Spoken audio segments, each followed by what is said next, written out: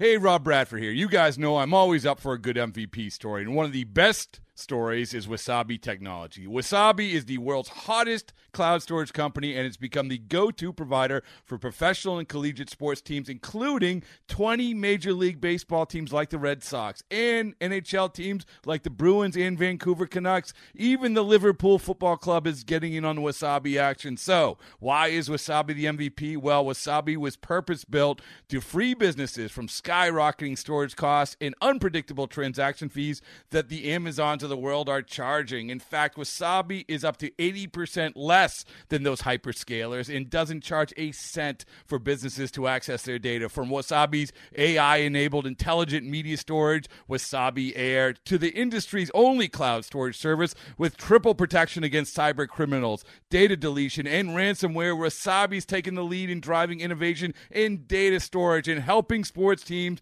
to unleash the power of their data. Wasabi, another Boston-based championship team.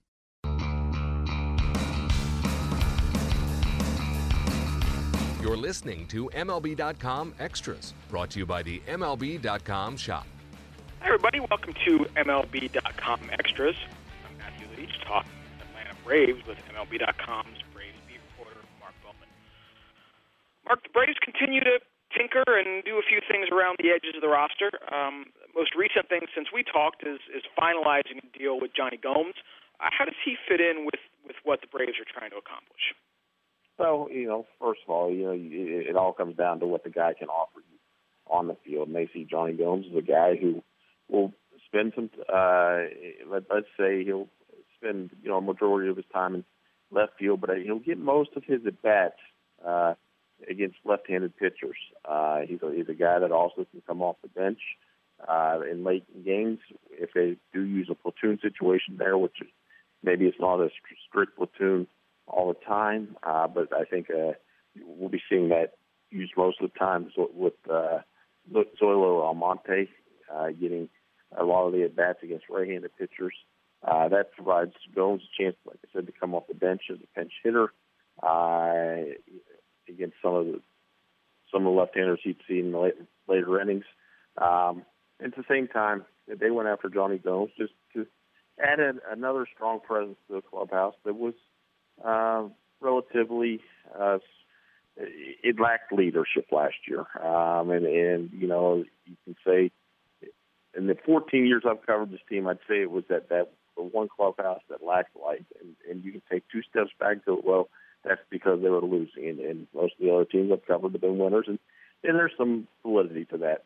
But I do think that they needed somebody to step up once they lost Tim Hudson, a strong personality. In essence, they lost Chris Medlin last year, another strong personality, when he was injured because, he wasn't providing that same presence in the clubhouse. And, for so many years, the Braves have had strong personalities from the days of Maddox, Glavine, Smoltz to Chipper carrying on that torch. They bring in Johnny Gomes and A.J. Pierzynski. They're two guys that can, provide some leadership in that clubhouse and maybe show some of these young guys that are going to be the future of this club, the way to approach the game. You mentioned Pierzynski, which leads into one of the other things I wanted to talk about. The Braves have been amassing catchers at an amazing rate. And I realize to some extent that's a position that every organization just needs. You need catchers. But they've acquired some guys who are, even borderline major league catchers. And given that they have a guy that they're awfully high on that seems to be the regular, and they got another guy who's been a regular in Pierzynski, is it anything beyond just deepening a position where you always want depth to this amassing of catchers? Yeah, they really were weak from an organizational standpoint in terms of depth. At the catcher's position. So some of these moves had to do with were influenced by that reality. But let's take a look at Bethancourt. Bethancourt is the catcher of the future. Their plan is for him to be their everyday catcher this year, or be their primary catcher this year. But what if something goes wrong in spring training? What if something, they take a step back and say whether he gets injured, or they say, maybe he does need a little bit more time at the minor league level, or let's even take it a step further. Why don't we just bring these guys into camp so he doesn't get comfortable and think this spot's his? Because, we've talked in the past, effort level is where that has been a complaint about Stephen Gordon in the past. We saw it late last year. He didn't maybe look like he was providing sufficient effort behind the plate, blocking balls, getting just some balls in the dirt, that kind of stuff. So, Bethencourt is the guy for the future. He's the guy they're relying on, but at the same time, they've got a little bit of a safety net here with John Buck. Jesus Flores, they brought him in as well. There's a chance that both those guys start the season at Gwinnett. Probably not. Probably one of them, my guess would be Flores. If there is not a need for him near the end of camp, they'll either, try to deal him to another club or, in some way try to move him. I don't really see him sticking around the organization if he's going to Gwinnett. With John Buck, they have not ruled out the possibility of carrying 3 catchers to begin the year. They did it last year. Their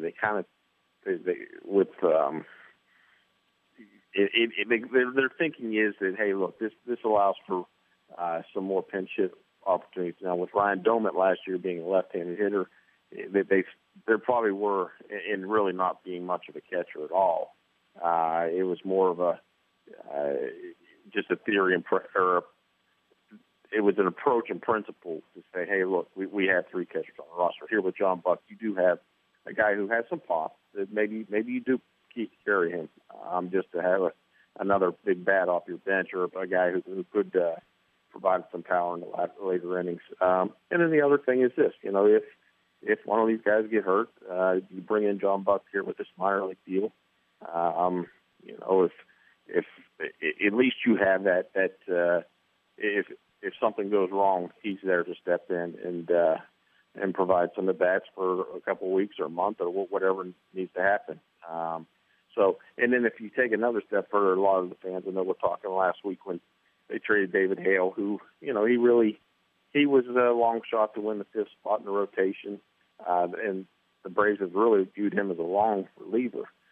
They dealt him and Gus Schlosser, a guy who had been non-tendered and then came back and signed a minor league deal.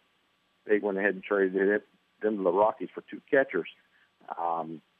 Bursino is really intriguing. He's a young kid that has played 4 years of rookie ball, came up to the A-ball level last year, showed a little bit of power. Eddie Perez saw him in the Venezuelan Winter League this year when he was managing down there and really liked his bat.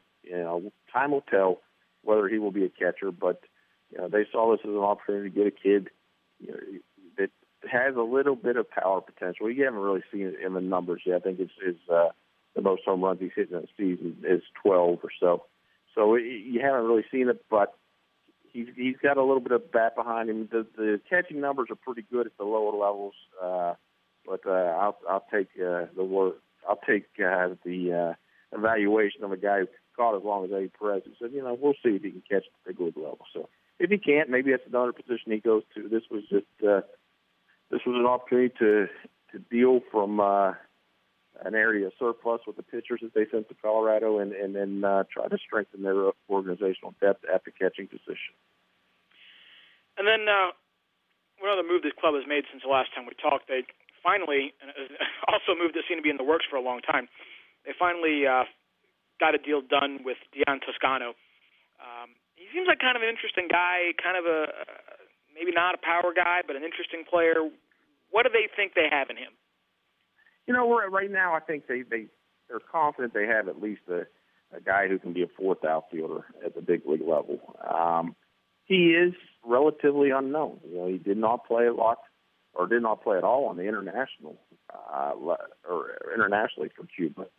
He tried to leave the country a few times and he got in trouble and was never able to be seen by scouts. And when he made his way to the Dominican Republic last year, some scouts started to get word about who he was. And Gordon Blakely, who the Braves brought into their organization, is very, very good on the international front. He arranged a workout for him the same time that Freddie Gonzalez and Kevin Seitz were down there to look at Yasmani Thomas, who ended up signing with the Diamondbacks. They looked at Toscano at the same time, and look, the Thomas and Toscano are not the same kind of player. Thomas has a chance to be an impact player in the D-backs organization. Toscano could be, at least a fourth outfielder at the big league level, a guy who could play both corner positions. It doesn't seem like he'd probably be much of a fit in the center field. He's a good contact guy.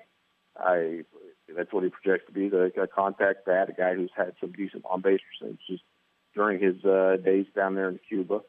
So, he might just be a good piece. He's probably never going to be a difference maker, but it was they didn't spend a whole lot of money on him, and they've said they're going to be aggressive in that international market. This is a further indication that they're following through with that plan. All right. Well, Mark Bowman, thanks for taking some time to chat here on MLB.com Extras, and thanks everybody for listening. Visit the official online shop of Major League Baseball at MLB.com/shop for the largest selection of authentic caps, t-shirts, jerseys, hoodies, collectibles, and more. Get your gear straight from the source. The MLB.com shop.